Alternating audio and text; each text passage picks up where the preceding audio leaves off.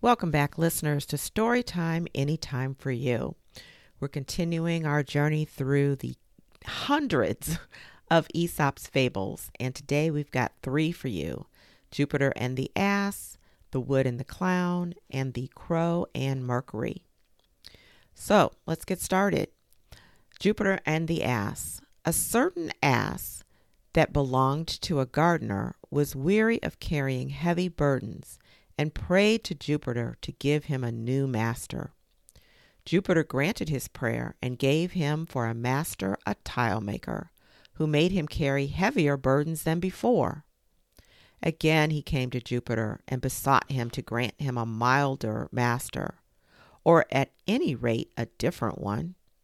The god, laughing at his folly, thereupon made him over to a tanner. The ass was worked harder than ever and soon upbraided himself for his stupidity.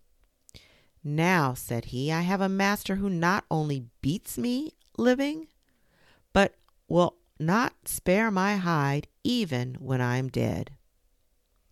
So the lesson: contentment is the first law of happiness. Secondly, the wood and the clown. A clown entered a wood and looked about him as though he were in search of something. The trees, moved by curiosity, asked him what it was he wanted. He answered that all he wanted was a piece of good, tough ash for a handle to his axe. The trees agreed that it was all he should have it. When, however, he had got it and fitted it to his axe, he laid about him unsparingly, and the giants of the forest fell under his strokes. The oak is said to have spoken thus to the beech in a low whisper: "To give well, one must give wisely." So yes, they had to figure out what was the clown going to do with an axe, and was it wise for them to give him what he needed in order to make that axe that he and then in turn used against them? Is that what you took away from the fable? Is there anything else you took away from that one? All right.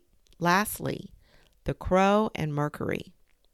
A crow caught in a snare prayed to Apollo to release him, making a vow to offer some frankincense at his shrine. Being rescued from his danger, he forgot his promise. Shortly afterward, on being again caught in a second snare, passing by Apollo, he made the same promise to offer frankincense to Mercury when he appeared, and said to him, "O thou most base fellow, how can I believe thee, who hast disowned and wronged thy former patron?"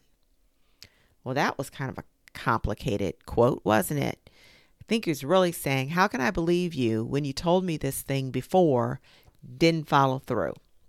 So the lesson is, false promises bring their own punishment.